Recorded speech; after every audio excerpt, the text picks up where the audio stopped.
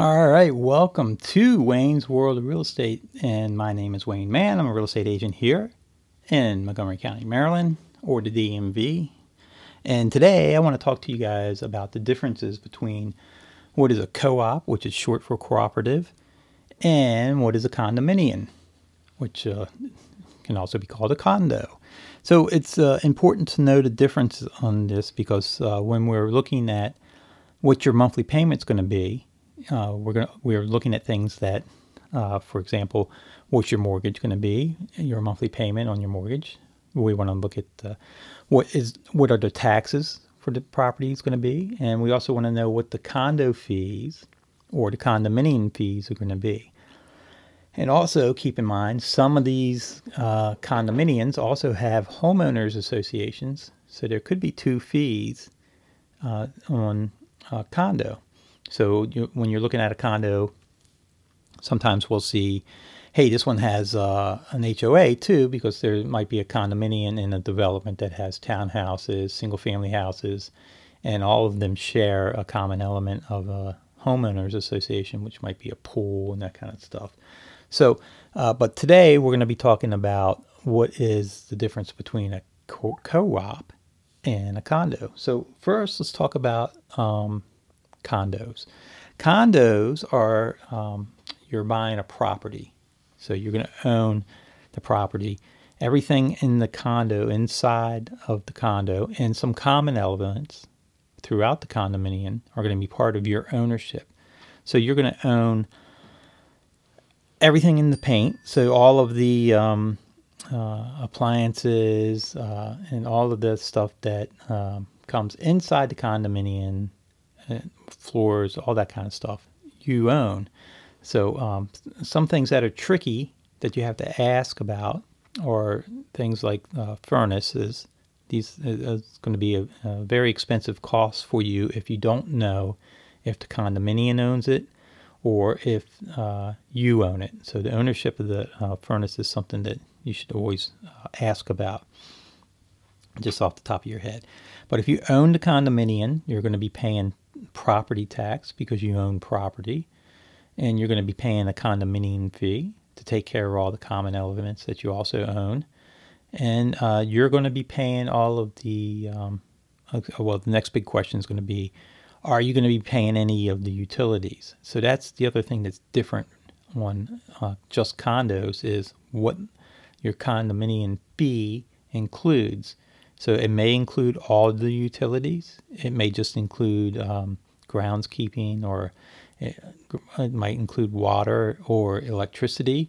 You got to look at the condominium documents, which you'll get here in Montgomery County. You get a time to review those before saying yes or no. After you've ratified a contract, they'll give you the condominium documents to review. So the condominium is going to be ownership. The big difference with a co-op is, or a cooperative is, you don't own the property per se. You own shares in the corporation, which owns all of the property. So in other words, you're buying almost like stock shares of a company. So when you buy stock for GE, you don't own GE, you own shares of GE. So when you're buying a co-op, it's the same thing. You don't actually own the building, you own shares of the building. Okay?